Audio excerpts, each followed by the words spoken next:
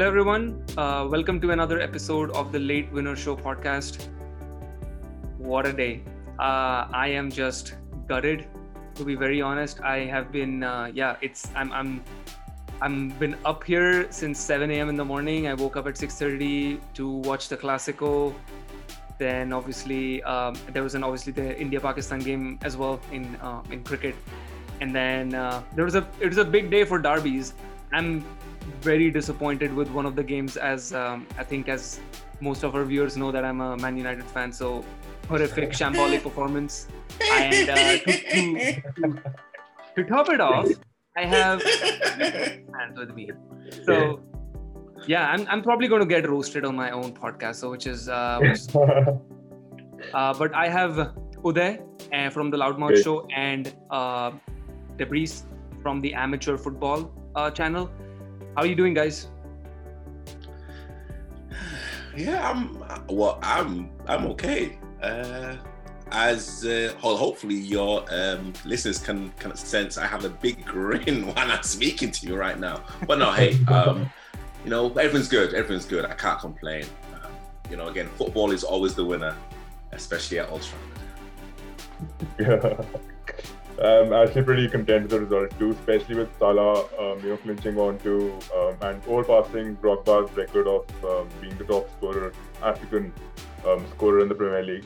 And I think, I'm pretty happy with the margin, man, to be honest. And we haven't lost a single game in the Premier League, which is it's a pretty amazing record to have. But I'm still worried about how Chelsea will be performing. But I think overall, if you see the defense, they are pretty sturdy and astute. So that's the only team I'm worried about. Awesome. Sorry, just to interrupt there. And again, as a Liverpool fan, like the biggest threat is like definitely Chelsea. However, Mendy's been man of the match on a few occasions, and Lukaku isn't really looking like the Lukaku from Enter. He's kind of looking at the Lukaku from Man United. So there's like a few things at Chelsea that probably still like need to be reworked and kind of looked at. At this present moment in time, look like Liverpool are like flying, and United supposedly that was supposed to be one of our biggest tests this season, and we blew them away from like minute 1 to the 93rd minute. It was absolutely a masterclass. How poor were United? That's kind of one thing, but we'll get into the details of the games that happened on the weekend. But before we do, please make sure that you subscribe to the Late Winner Show podcast on your favorite streaming platform, wherever you listen to your audio podcast. We also do run a YouTube channel by the same name, the Late Winner Show. Please go ahead and subscribe to that as well. We're doing the road to 250. We're already up to 246, so 4 more to go. Keep showing us the love, and yeah, let's get started. Even though I really don't want to, but let's get started. Obviously, we have to start with the biggest game that was on the weekend, which is between Manchester United and Liverpool. Everyone knows by the time this podcast gets released, they got hammered, and I mean the Manchester United guys. They got really hammered. I don't think they had any chance in the game where we could have said, yeah, they have a chance to get back into the game. Probably the first chance that came to Bruno in the first couple of minutes that we had, and just a couple of minutes later, then Keita scored. After that, I don't think anything was going for United. They were defeated 5-0. Ole said it's probably the darkest days of his career, of his career at Man United, and I agree with him, definitely. But Liverpool, on the other hand, did not do anything incorrectly. I think they played exactly the way they have been playing the entire season. They knew how shambolic United's defense is at the moment. I mean, Atalanta scored a couple of goals, and one guy who scored basically with one leg on the pitch. He was injured, and he still scored. So that just shows you how shambolic United's defense is at the moment, which is hard to believe because they were pretty good. Yep. They were pretty good last season. They're pretty good. Like I'm not going to complain on that. They were good. They were not pretty good. They were good, decent enough. They're not conceding that many goals. Maguire was leading that team. I don't see any leadership from Maguire at the moment. I don't know what happened to the level, but definitely there's no pressing from anyone. And if there is any pressing, everyone just goes on to one player, which basically just frees up the other player in the pitch, and they just have that pass from the other player, and they just score. Even if you look at, I mean, yeah, I'm gonna get you, but even if you go back to the Everton game, that's exactly what happened. But how well do you think Liverpool performed in this game, or do you think that United was just poor and they just took their chances? Before T gets in, I'd just like to point out to a couple of things. It was more of, I felt, United's mistakes, they were being exposed, than Liverpool playing better. We just capitalized and we sort of took advantage of the situation. Maguire, Shaw, the partnership for the first goal was symbolic again. They were exposed, they were left exposed. And it wasn't really their fault, I would say. It was more of the midline being exposed as well, because they were pretty, there was a lot of space in between the markers, right? And again, I think Firmino, no one really points out to Firmino. He's the perfect false nine positioner. If you see how he draws the markers out, he was playing really deep off the ball as well tonight. And that's where I think they capitalized off Keita's goal as well. He got into the number 9 position. He scored the goal off there. Again, you talk about United. If you talk about Manchester United, they really did show up in the first 10 minutes. That's it. That's where the momentum shifted entirely to Liverpool's. The tactics, the way they were playing, the way they were lined up, the way they were positioned was exactly how Klopp would position the team out to be. The philosophy was getting reflected, which is where I would like to ask, you guys a question. Ole, does he really have a philosophy? Because you guys were trying to hold, you guys were trying to press, and it was all haphazard. It wasn't really anything. There was no cohesion in the team. There was no coordination in the team. Again, the lineup can come into question as well. Fred, would you really rely on McTominay and Fred to start as your center midfielders in such a big game, leaving Matic out, leaving Pogba out? Yeah. I mean, I would probably say that these are the two defensive midfielders that he's been playing for almost a year. So I'm not saying that I love them. I do not like them at all. I don't like that approach by Oli, that he goes into he plays with McFred. I do not like that approach. I think we have enough talent in the squad that the manager should be able to figure it out what's the best system that we can play with. He's not been able to figure out anything at the moment. I think some things, like, you just have a lot of attackers in the place. You just don't know how to get them in the system. I guess the last season, what was happening is that you had Martial, Cavani as the strikers who used to play. You're not getting those kind of things where those players will actually go back and actually defend for the team. It's basically 10 people who are going to defend.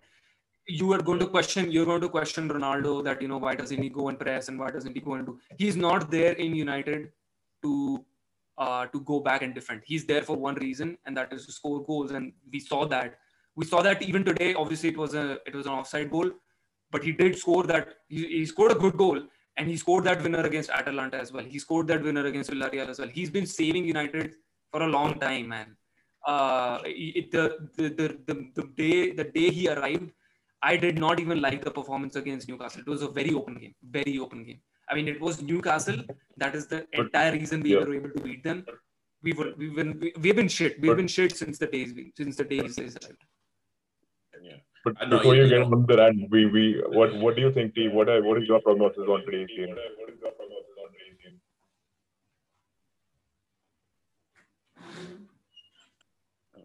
I think he's gone. Sorry. I just want to kind of echo everyone's I'd say comments about Ronaldo. I think yes, against Newcastle it was an open game, and that was easy. No disrespect to West Ham, But West Ham are not like the same level as Manchester City, Chelsea, and Liverpool. And again, you can see by his body language today, he was like, he's kind of looking around and thinking, is this the United that I really want to be playing for? And like ever since he's like come, now everyone's like, okay, well, Ollie's now got a team. Let's see if he has the character. And at this present moment in time, he's like really being exposed. You can tell now that there's going to be a bit of player power now, 100%. Even against Leicester, very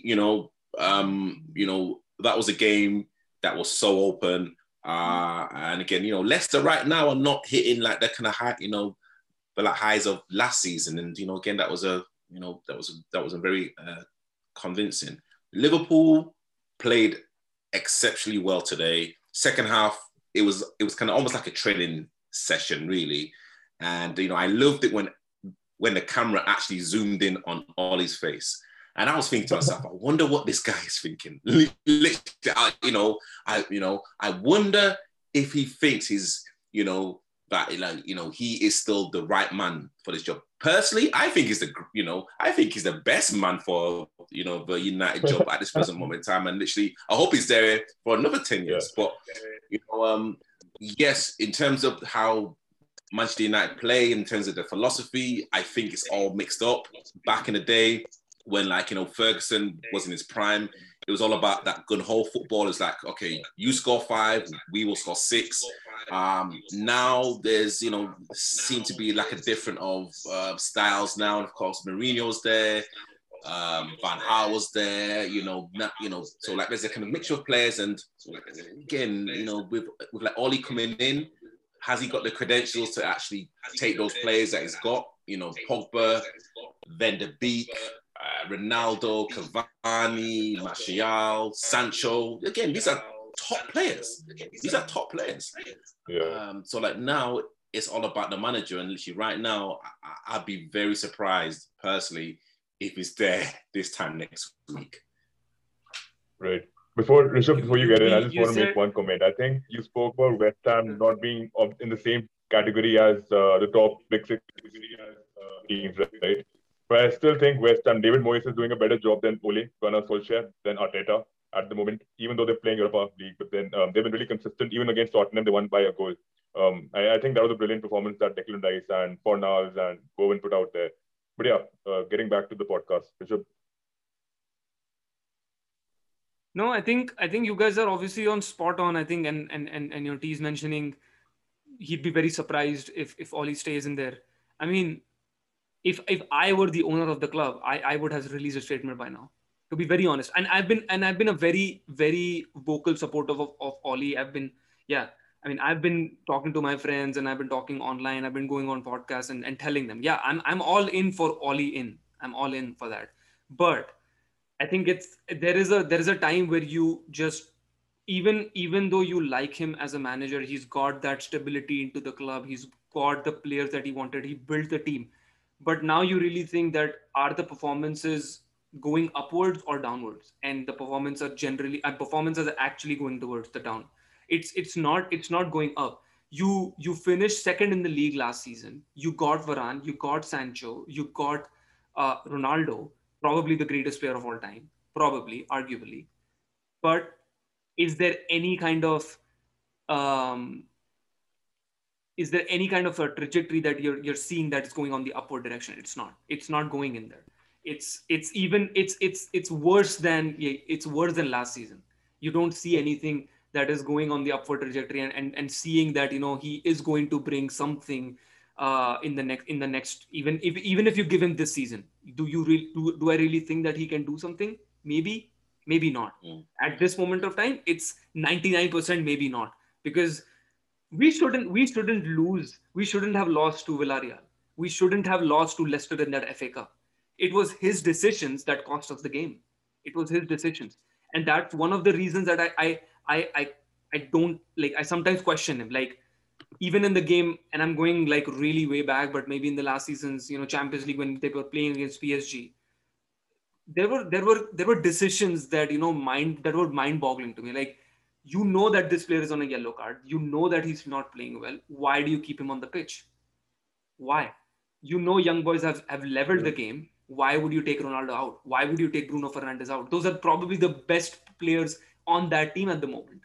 So okay, so you're talking about if Ole is the best fit for the club, a club of such a huge magnitude. I don't really think so. I'll tell you why. Because you guys were on the sixth position. He brought you to the fourth position, then the third, and then last season you were second, right? So he's had a span of 3 seasons. He's definitely improved there. But this season, you guys are still on the seventh.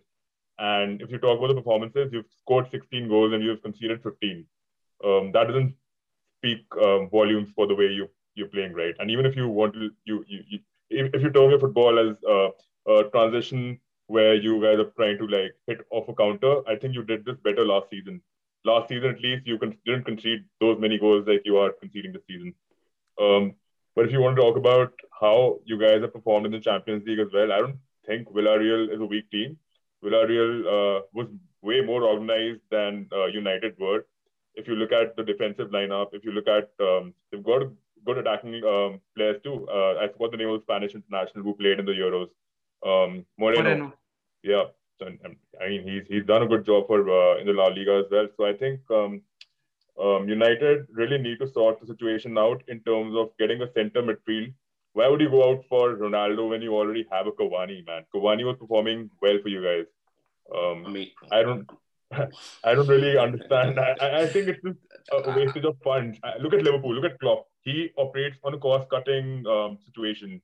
Even though we are redundant in terms of spending and all that, but you guys are more focused on getting in more players. You don't let the old players settle in. You don't let the youngsters get induced with a lot of mature players. You don't have a Mata on the pitch.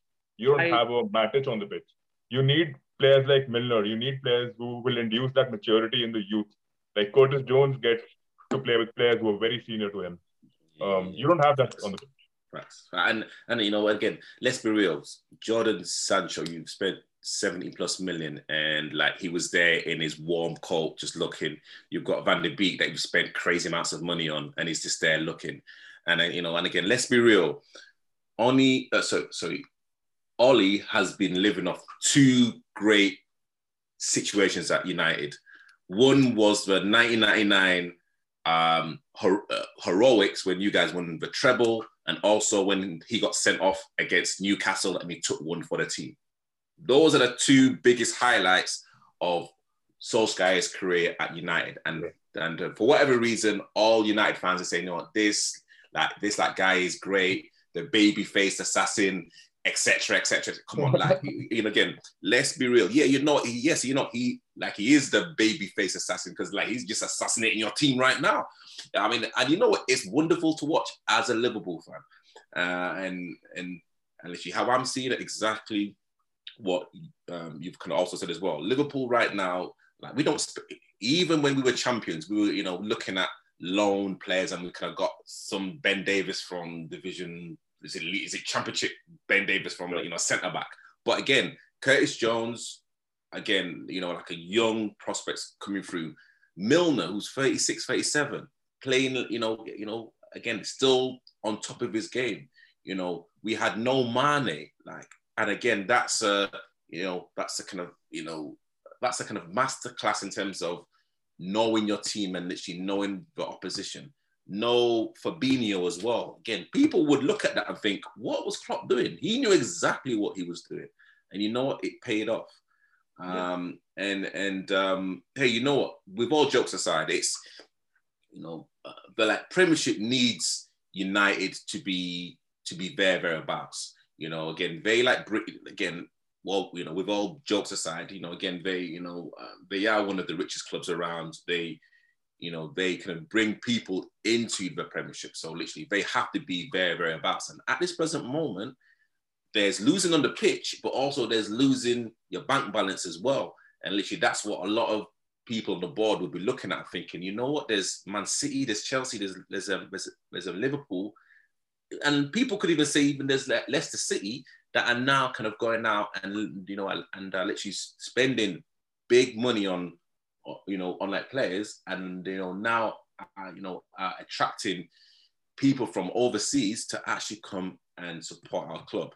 And is Ollie the face of United, and is he the person to really kind of bring home, well, not bring home, I said bring back the glory days, because every single season, every top 4, top 5 team are looking to at least spend or literally at least tie down their like better players. And I can imagine a lot of United's better players will be looking further afield from like the Pennines right now. Yeah, I mean, and the question that you brought up is, it's a good question to bring up about, is Ollie the man to bring back the glory days, right? At one point of time, yes, I thought so. As I mentioned earlier, yes, I thought so. But at the moment, I really don't think so. It's just the team's progression is nowhere. We talked about, like, you got Ronaldo, but did we really need him? No. I mean, his entire plan for the last couple of seasons has always been that you make Greenwood as the striker, and he played in the first 3 weeks before we signed Ronaldo as the striker, and we all know how good he was. We saw that he was really good. You already had Cavani. Why would you bring Ronaldo? The reason being, obviously, he said that he's going to leave Juve, and then the City conundrum started, and that's the entire reason that we got him. Like, United, if themselves could not see Ronaldo playing for City, it could just not happen. So that's why all these, we saw that, when all these ex-legends came up on a call, and Sir Alex Ferguson, something like that. I at least I read it. I don't know if that's actually true. But Alex Ferguson jumped up on a call and said, "Yeah, you cannot do this. Why are you doing this? You have to come here," and all that stuff. Like, because in a matter of an hour, I think everything changed. Right? It was he was always going to City. Everything changed in 1 hour, and then City just dropped out and all that. But yeah, we're not going to talk about like Ronaldo transfer over there. Rishabh, I think you should be more grateful to the fact that your people were fouling us, which is why we stopped scoring. Otherwise, we would have nicked in 2-3 more goals towards the end of the match. I'm telling you, I tweeted in the middle of the game. I needed Liverpool to score 9. I was like going for Liverpool at the one point. I just needed him to understand that what a terrible job you have been doing this season. It's 9 games into the season. Arsenal you will level in points with Arsenal. Come on. Yeah. Come on. They've not had a really good start of the season. But they look like a team now. Yeah. Arteta's figured out something. It's looking like a team. They're not consistent enough. I don't think they're again, we're not going to talk about, like, we're not talking about Arsenal. I'm just saying, like, when you see them, they look like a team when they play, right? Even when they lost, it's again, I think apart from those couple of performances against Chelsea and City, and I feel like that came a little too early for Arsenal, because they were still trying to figure out, because they didn't have the team and all that stuff, but they still figured out something. When you see them, they play like a team. United at the moment, they're not playing like a team.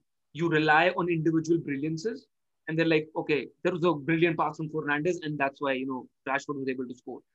Ronaldo was there. If any player was there apart from Ronaldo, that goal, that header wouldn't happen. It wouldn't happen, right? So you're relying on individual brilliances in the game itself to make sure that United win. It's nothing that Ollie's doing something like unimaginable, that you're like, oh man, what a tactic, what a play. He's not doing anything in that. Yeah. If you ask my honest opinion, I think Brentford and Brighton are doing better than what Arsenal, I would agree, and Man United are doing together. Yeah, I would agree. At least Brentford is taking the game to the opposition. They attack the ball. They're not afraid of attacking the ball, unlike the other big teams. Yeah. It's kind of surprising. It's a tough fixture run coming for United, anyways. And I think I'm gonna stop ranting about United, and we'll move on to the other teams in the week. But I think there's a tough fixture run coming up. Obviously, Spurs are next, and obviously their shit as well. So anything can happen in that game. It'll be a blessing in disguise if we can win that game at least. At least we can win that game, because Spurs don't look they beat you 6-1 anywhere closer to a top 6 team anymore. Good. Huh? They beat they you did beat you 6-1 last 6. season. Yeah, they did beat you 6-1. Yeah, but Spurs were good at that time. They're not good at this time. But again, United are not better. United are not good either. So we don't know what's gonna happen. But yeah, let's talk about the other teams that played over the weekend. What about how did you guys feel about Chelsea? Obviously, they got Werner and Lukaku got injured in the midweek against Malmo, I think. So without having, obviously they were playing against Norwich.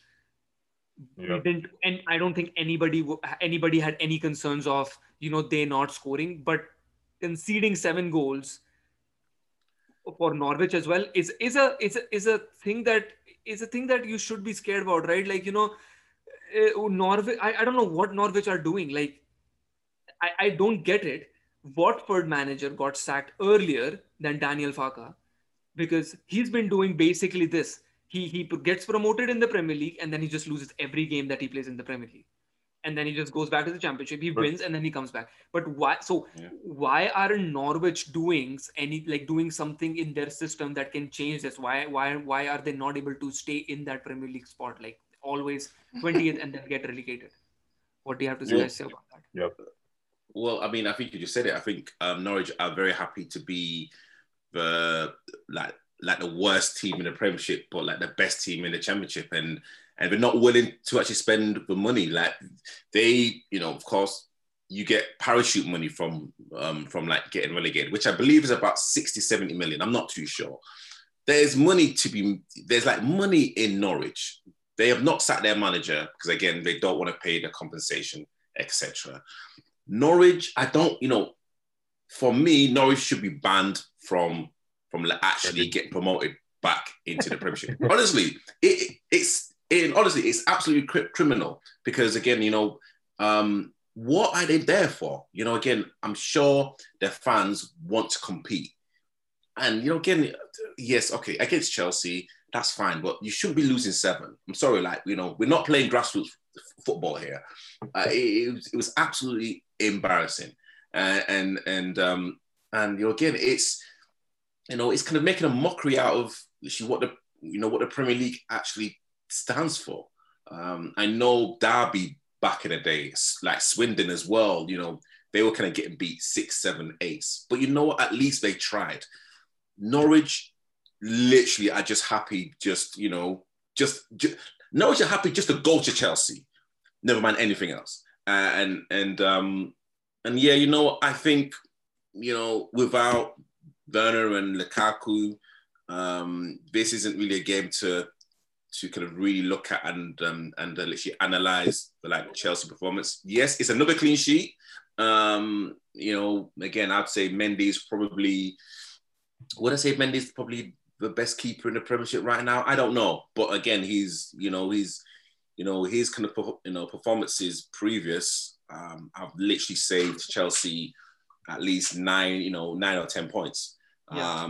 And yeah, I've kind of literally always said that Chelsea will be very, very bouts. But again, just kind of looking at Lukaku, he hasn't scored in about, is it 5 or 6 games in the Premiership? It's like, trying to get him firing.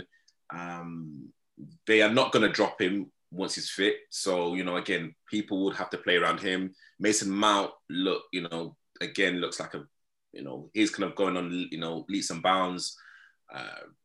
Reece James as well, definitely competing, against Trent regarding like the best right back around. Defensively, they look strong. Again, but no, Norwich really, honestly, they should be banned from actually entering the Premiership. Personally, I think he's already trusted out for the game. Uday, I think I have a sorry, I have a question for you as well. Like we know that Lukaku and Werner were out of this game. Yeah. And I don't think I have a concern about them defensively. I don't think I have a concern about Chelsea. I think the concerns that come to mind about Chelsea is in the attacking side. When Luke, so obviously they scored 7 and obviously it was Norwich. So probably I'm not going to comment about that offensive performance at this moment because it was Norwich and a lot of teams are basically scoring, left, right, and center against them. But defensively, they look good. When Lukaku and Werner maybe comes back, they don't look really offensively strong, right? When they play Yeah. against the bigger teams, that's one of the major concerns that I have. Yes, that they might be able to keep the teams out, but what about the offensive performances? Because if you want to win the Premier League, you have to score goals. You cannot go into a match with the mentality of a draw and then hope that the other teams will draw points in the other games and then win the Premier League like that. Yeah, I think that also comes down to tactics. Like we've seen how Tuchel against big teams also likes playing deep, likes rating the ball a lot. But also, I think Mason Mount was out of action for quite some time, if I'm not wrong.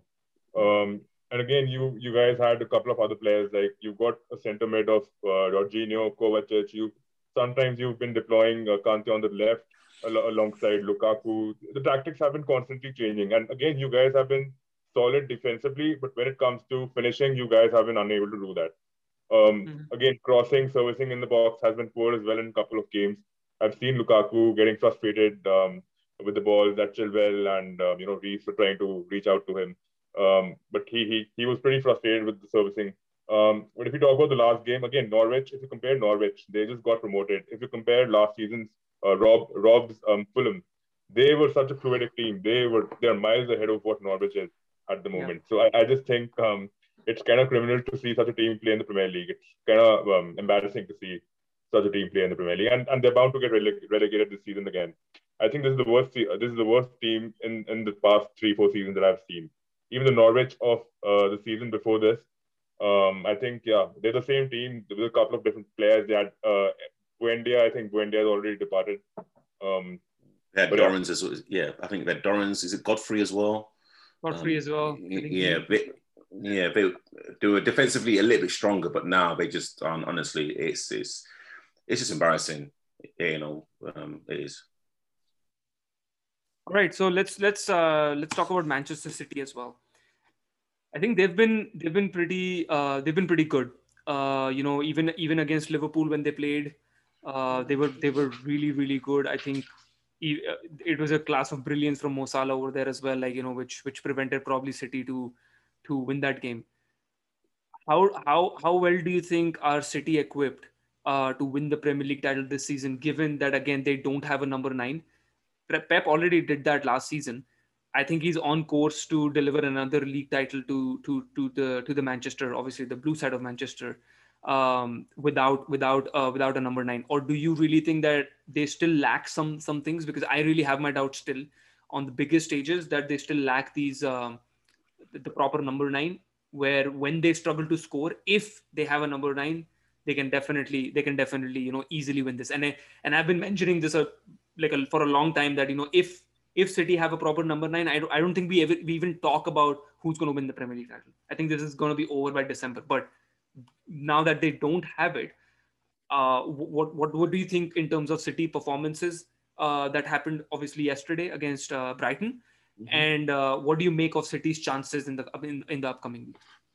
I mean, again, Man City have the experience of winning the Premiership without a number 9, and against Brighton, Brighton tried to play football and they got carved open again. Grealish, Foden, who just looks like he's just gone to that next level. Bernardo Silva as well is literally kind of gone to that next level. It's a team that's, I'd say, purring with confidence. And, again, people are talking about Liverpool. People are talking about Chelsea. And again, I think Guardiola even likes that. People are still not looking at City as the finished article, which is stupid. Or they need a number 9 to actually win the Premiership. No, they've won it without one. Okay, so if you're kind of looking at the Champions League, which is, again, could be like a different subject, possibly. But again, if you can look in terms of how they play, would Harry Kane fit into that team?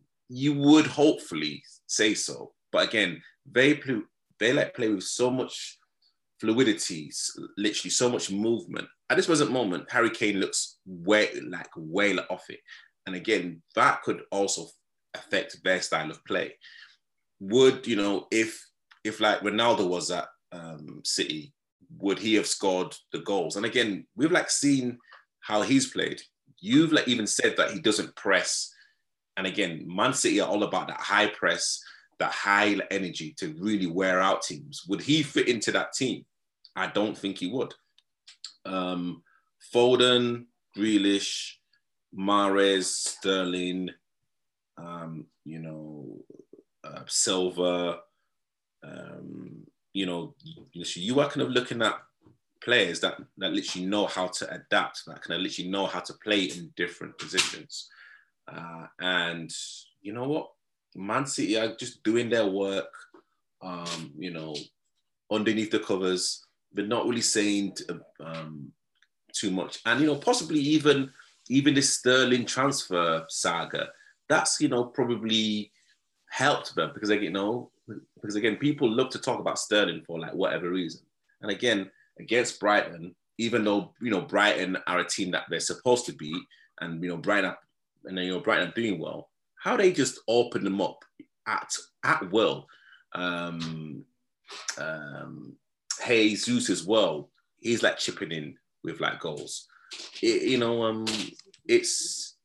like going to be a team that I kind of believe now personally I think it's going to be out of City and Liverpool, and having a number 9 isn't the be all and end all for a team like Man City.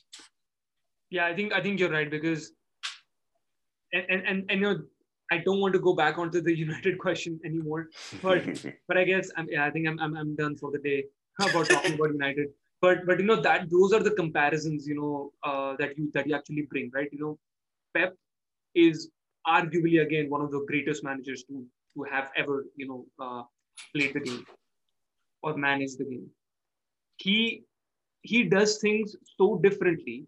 He adapts to the things so differently. Yes, we can talk about the things that he does wrong as well. Like sometimes he overthinks in the biggest games in Champions League where he really needs to perform. And obviously it's coming to him that he needs to win this, and that's why that overthinking comes to him. But he's been doing so well with City. He basically transformed that team within one season. Within one season, he knew what were the areas he needed to fix, and he spent basically 200 millions on the defense, and we all know what happened right from there, right? That's the comparison where we always draw back to, like, and at least as United fans, that we always keep on saying that we need this central defensive midfielder, we need this central back, we need the striker, we need this, we need that. But that's the thing of that coach, that you need to adapt to certain things. You cannot spend 500 million in one summer and just be like, okay, yeah, because I have money, I'll just spend everything that I have and everything will get fixed. You still need to work with that team, and that's what we're seeing with United. But City are on a very different level. You mentioned that you don't see Chelsea being in the title race. I think all three of them are going to be in the title race come May. I think this is going to be one of the closest title races that we're going to have in a long time. I think the last closest one we had was in 2019, I guess, when City won by a point against Liverpool. I think that was it, right? Yeah. Yeah, it's almost after 3 years that we're going to probably have another title fight. But I mean, I would kind of literally love to kind of get your opinion. Do you think Harry Kane or Cristiano Ronaldo could actually go into the Man City team and improve it? I think easily. I think obviously because you see the current system that they play in.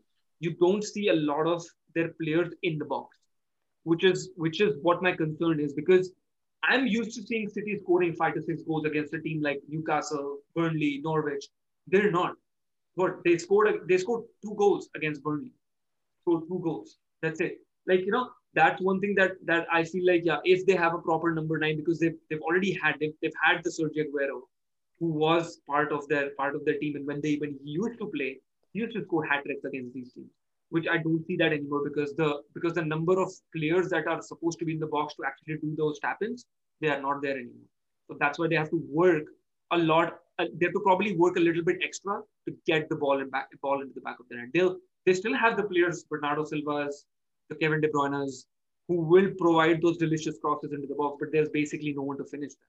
You see their games. There are so many chances for their players, but it's just that final piece is still missing. I feel like Kane gets into their team, easily scores above 30 goals. Easily. I think Ronaldo, I don't know about Ronaldo because Ronaldo is a different player. The way he's transformed his game at the moment, it's a different game. But the way City play, I don't think how United are struggling with him. I don't think City struggles with him. I think he easily provides the goals to City that they need. So, but since I have Uday back on again, what did you make of Foden's performances Foden's performance in yesterday's game against Brighton, and what do you think his ceiling is? I'd like to comment on City's striker position. Like you spoke about how Pep has been cribbing over the past couple of seasons that he wants Haaland, he wants Kane, he wants Ronaldo, whatever it is. But I just feel that these guys are primary strikers who need more attention, more servicing than a false nine would, right? So the rotation would reduce. But in a way, they'd start scoring more goals. But Pep would need to change his tactics a bit. He wouldn't be able to play Bernardo Silva, Kevin De Bruyne, Phil Foden, Jack Grealish together, because the focal point will be the number 9. It won't be someone who's playing as a false 9. You see Phil Foden, Sterling, even Ferran Torres, they keep on changing, rotating in that front forward position, right? But when you talk about Phil Foden, he's been tremendously amazing for them, man. I didn't watch the Brighton game that much, but whatever I could make out of it was that Brighton did start well in the first 10 minutes, and they got hit by 2 goals back to back. It was really tough on them, but again, Brighton, the way Potter Graham lays the tactics down, Neil Maupay has been amazing under him. We've seen how even the right back, the guy from Ajax, I forgot his name, Veltman, and the other guy, Tariq Lamptey, they've been amazing as well. They've been very versatile under him. They're quick.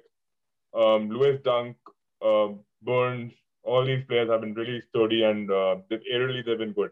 But against City, they couldn't really show up. Again, City were dominating on their day, but I still feel Brighton, with time, but they'll definitely improve. And the position they're at the moment, they're above United. They're in the top 4 or 5 in the league. They don't really deserve that, but they'll be in the top 10 for sure this season, the way he's been making the team play out. So yeah, that's just my 2 cents on Brighton. Yeah, I think Graham Potter has done a good job. I think no one of I think I obviously I have not asked you any predictions before this podcast, but I don't think anyone would have predicted for Brighton to be in the top half for this season. I think everyone was going for another relegation battle fight for Brighton. But the way they've come up and the way they've been playing, it's commendable, like what Graham Potter has done. I mentioned this in one of our podcasts as well previously about Cucurella, who came from, I think, Espanyol. The way Cucurella actually plays, or he used to play in Espanyol, was very different compared to what Brighton and in the Premier League he's playing. So that obviously tells you a lot about the coaching as well, that how well he's made Cucurella transform into the team so quickly. And obviously tells about the player as well, like how intelligent he is and how adaptive he is to get to play in the Premier League and adapt to that playing style. So that's, again, I feel like, yeah, I think Graham Potter is doing a really good job. Before T gets in, I just want to make one more comment.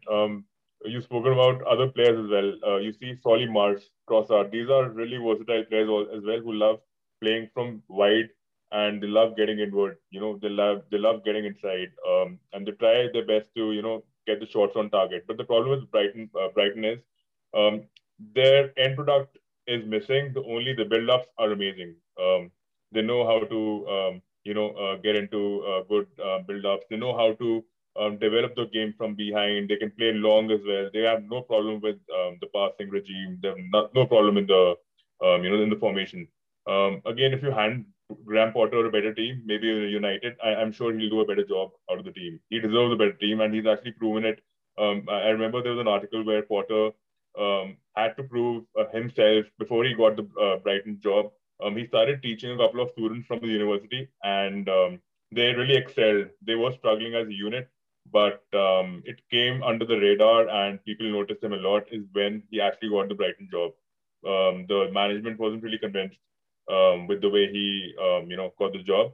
But again, as T has spoken of how important grassroots are, I think it all lies down on the basics.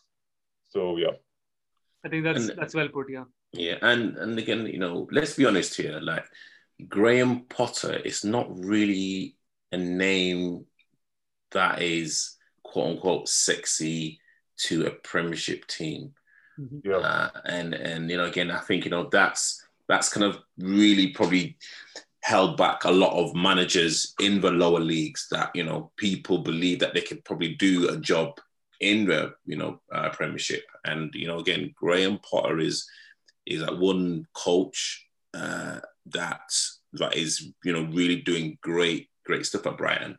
And again, Brighton under Chris Houghton were just a team just to survive. Now they're a team that are not, I'm not going to say challenging for UEFA spots, but I think now they are kind of comfortable now. Everyone would expect Brighton to be in the Premiership next season. They will win some, they'll lose some, and again, they'll have good games and bad games. But again, sometimes you have to work with the players that that you have. But again, we are seeing a change of style with like Brighton now. I think there was a stat. Was it yesterday or whenever Brighton played? Oh yeah, yesterday against City. That they're not like a big team. And like back in the day, Brighton were like 6 foot plus or 5'10", 6 foot plus players. That would just header and kick and literally play the percentage game. As long as the ball is in your area, then we will battle and hustle. Now, change of style. Change of, I'd say, physique in terms of like the players that they're looking for. And, it's kind of doing, and literally Brighton are doing really, really well. But again, they kind of came unstuck against a great Man City team. They thought they could take the game to Man City, and Man City just carved them open. But, again, I really do expect Brighton to be at least in the top half of the table. Awesome. The other manager who is under pressure is Nuno. He is, I think he's feeling the heat now. He started with 3-1-0 victories in the Premier League, but after the international break that they've come back, I don't see any progress. I think they lost the 3 games that they had, and then they won against Aston Villa before the international break. Again, they've lost a couple of games right after that as well. It's not really working for them. I think it's not working under Nuno as well. I don't know what's gotten into Kane. He's not scoring, and for that team to succeed, I think Kane needs to score, or Kane needs to do something with that. He needs to basically be the leader in that team to have any success for Tottenham. Do you think that Nuno was okay? All right. First we should definitely comment on the match. I think, what did you guys feel about the match between Tottenham and West Ham? I think Tottenham were definitely very poor again. West Ham had the better of the chances to win the game, and deservedly they did. But what did you make of Tottenham's performances? I just feel when you talk about West Ham, they have more direct footballers on the flanks. You talk about Bowen, you talk about Fornals. They are more direct with their football. When you talk about Tottenham, they were maybe recycling the ball a bit too much. They had a lot of possession as usual. They had a lot of passes as well, but it was all wasteful. We saw how David Moyes deployed these people with whatever 42% possession they had in hand, and they were able to take the chances. They had more shots on target. They had more shots. So I think their build-up with Declan Rice in the center and Souček initially didn't really work well, but they really broke down Tottenham piece by piece. Declan Rice was very progressive in this match specifically. So yeah, that's just my 2 cents on this. I think people are not surprised how well West Ham are playing. So it's not a shock result. I think regarding Spurs, I think Harry Kane has to move for Tottenham to progress. Because again, he is kind of such a linchpin and a steward to like Tottenham. I think a lot of things just rest upon his shoulders, and I think the pressure is beginning to be a little bit too much. And I think sometimes you just need a clean break. And you know, I think with the money that they could possibly get for him, 80, 90 million, possibly 100, that's kind of good for a 27, 28-year-old striker. I think we should cash in. I think everyone knows how, I mean, it was a PR disaster regarding the appointment of Nuno. How many other managers literally were literally touted for like the job. So literally Nuno knows he wasn't even third or fourth choice. And you know, and again, actually, interestingly, Graham Potter was one of them. Really? Was one of them actually to be considered. Yeah.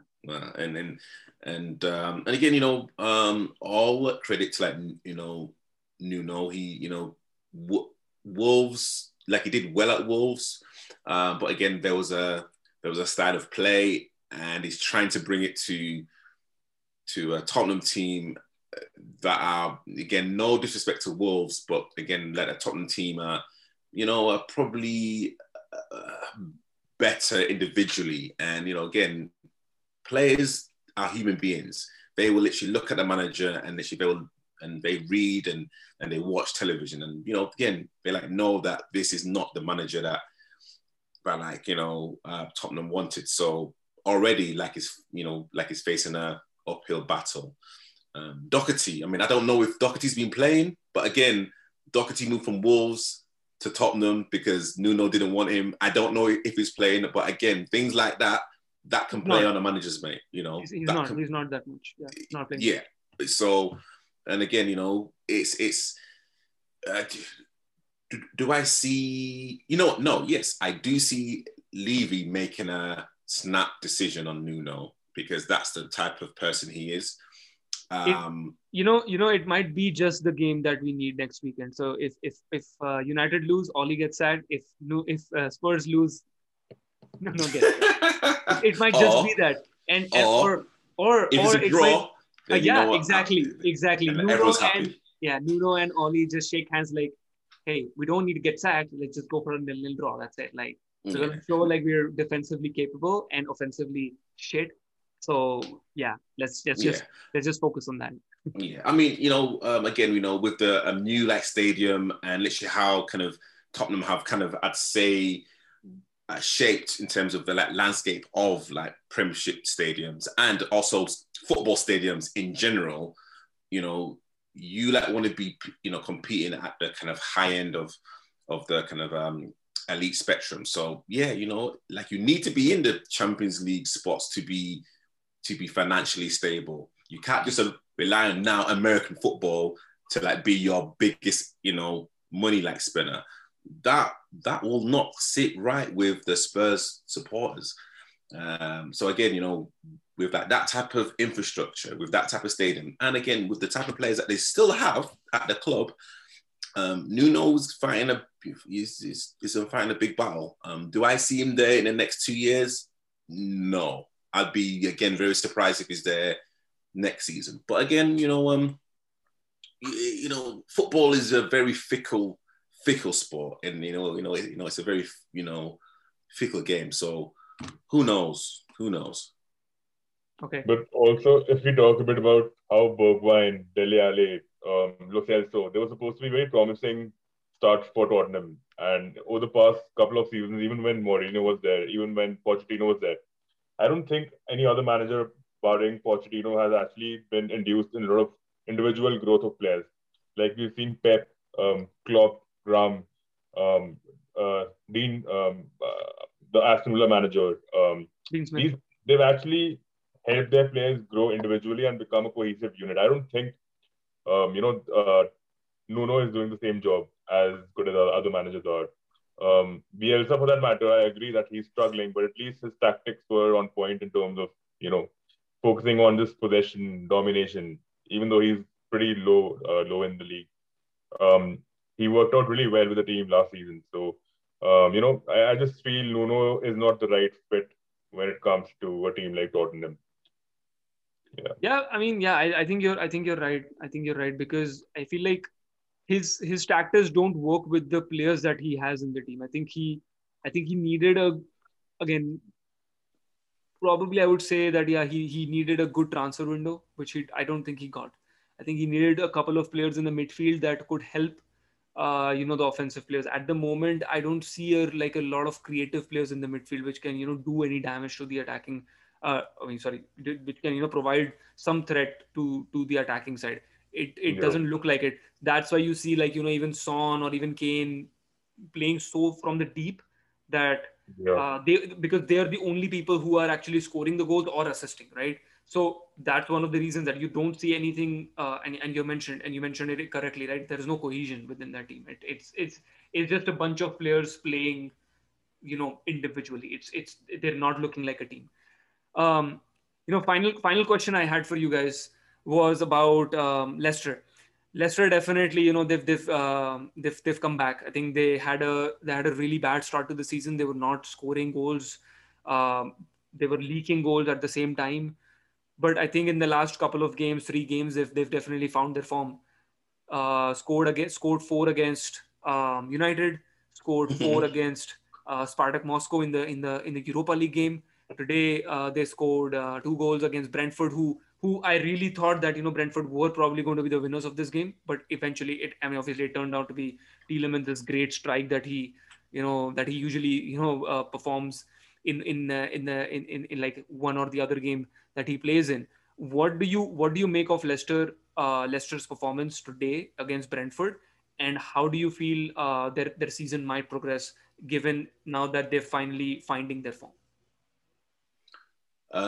Okay, so regarding Leicester, and I think everyone on this panel can actually say, it's so refreshing to actually see a team that are, that literally competed for like the Champions League spots for the past 3 years. Mm-hmm.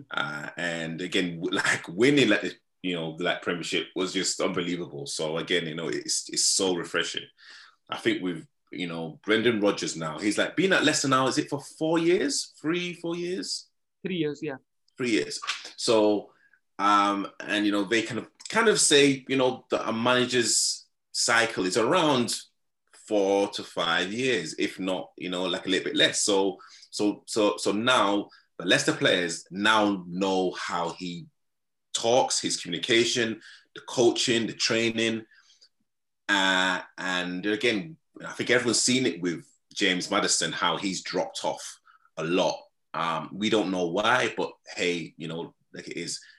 Ben Chilwell left for Chelsea because he felt that Leicester couldn't give him what he wanted. And again, this is going to be a very pivotal season for Brendan Rodgers and for Leicester, because they don't want to kind of, Leicester fans are used to winning stuff now. FA Cups, Community Shields, or, whatever it is now. Like, they are used to being thereabouts. Against Brentford, yeah, I 100% agree with you. I thought Brentford will actually get something out of the game. But again, I think, Leicester, they are what I call like the kind of wily old fox. They know how to get results. They've got Jamie Vardy that's, no matter what you think about him, he's a pest, he's a nuisance. But you know what? You know that he's always going to be thereabouts. He's going to be on your shoulder. He's like going to be nasty to you. He's like one of these old school attackers that still got a bit of pace at the age of 33, however old he is now.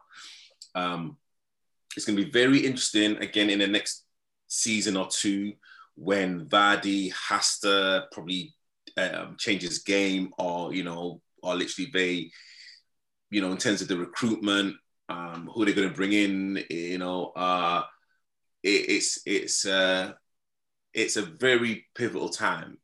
And with the owners, again, this is literally how the Premiership should be run, in terms of how like owners should come across. They literally, well, it can look from the outside, but they love their fans. They kind of believe in the local community. They also believe in their manager as well. But again, they would have to spend pretty big next season to be challenging for like the top 5, top 6. But I mean, hopefully Leicester will not be a selling club because, of course, Tielemans, is it Fofana, centre back that's injured right now? Yeah, and then of course Maddison as well, and like Harvey Barnes.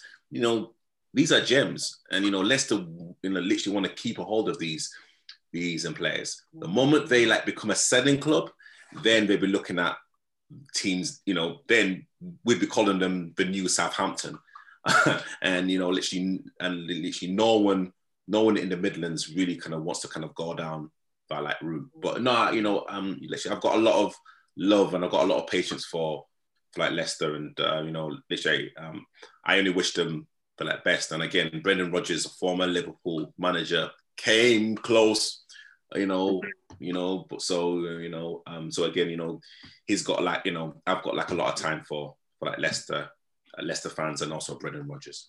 So, T, one thing you mentioned over there, that they might become Southampton. They cannot become the next Southampton until they lose 2 games, which is 9 minutes. Uday, I just want to comment on Leicester a little. I think the kind of players that he's playing with, they're proper Brendan Rodgers players, like the philosophy that he has of maintaining a lot of composure at the same time, hitting on a counter and going like the Foxes usually go on for. But in this game, it was a little different in terms of Brentford trying to bring the game to them in the first half, even though Yuri Tielemans had a scorer, which he usually shows up with. But I still feel that Brentford were the reserve winners in terms of the way they were trying to, get onto them. Leicester had their ways, but I was a little, taken aback when I saw Jamie Vardy was taken off at halftime. I think that was probably because he was injured a little. He had a sprain or something of that sort. So that's where I think when Ian Hacho is playing alone, I don't think that really works for the team. They need another striker probably, or they probably need a bench warmer who can actually fill in the boots for Vardy when he's not playing. They've got it. They did bought in Patson Daka for that. He is the future. Yeah, sorry. Yeah, forgot about Daka. Sorry. But yeah, I think the defensive line is pretty sorted. He did leak a couple of goals in the first Premiership games, but I think Johnny Evans, Amarte, and and Soyuncu, who actually lost his ranks in the last season, I think they're back on track, and they're definitely missing out on Wesley Fofana, who was supposed to be very promising again, but he's very injury prone, which is why I think they're struggling, with the recovery and everything. He's been injured many times in the last season too. So I think they're pretty sturdy as a team, and I don't think they'll turn into a Southampton anytime soon, because Brendan has been working on the team since I think the past 4 seasons now. So I think they've come up really well. Yeah. Right. I think great discussion, guys, for the roundup. I think we can sit for another hour and talk about the other teams, the other teams that played today, because we just love football and we can talk about it nonstop 24/7. But I would like to thank T and Uday from Loudmouth Show, T from the Amateur Football Baller Podcast. Thank you for coming on to the Late Winner Show. Thank you for providing your thoughts on the weekend. Thank you for roasting me as well on United. Literally, I just want to say, I think, we were actually really, really kind to you because, again, we didn't really talk too much about like the Liverpool team. So, I think we're actually really, really kind to you because, of course, this is your show. So, hey, I just want to say that right now. I just want to say that. Thank you. Thank you, T, for being so nice to me. Thank you, T. But before we do log off, please make sure that you subscribe to the Late Winner Show podcast on your favorite streaming platform where you listen to your audio podcasts. We are on Apple Podcasts, we are on Google, we are on Amazon Podcast as well, and Spotify. So yeah, we're basically everywhere wherever you prefer to listen to your audio podcast. And as I mentioned in the start, We do have our YouTube channel by the same name as well. Please make sure that you like and subscribe as well over there. We're doing lots of content, related to the Premier League, La Liga, Serie A, Bundesliga, and the Liga as well. For this season, we're doing some FPL shows as well. We go live almost every Tuesday, Wednesday, and Thursday. So to make sure that you tune in for that. And that being said, I think, guys, again, thank you so much and good night.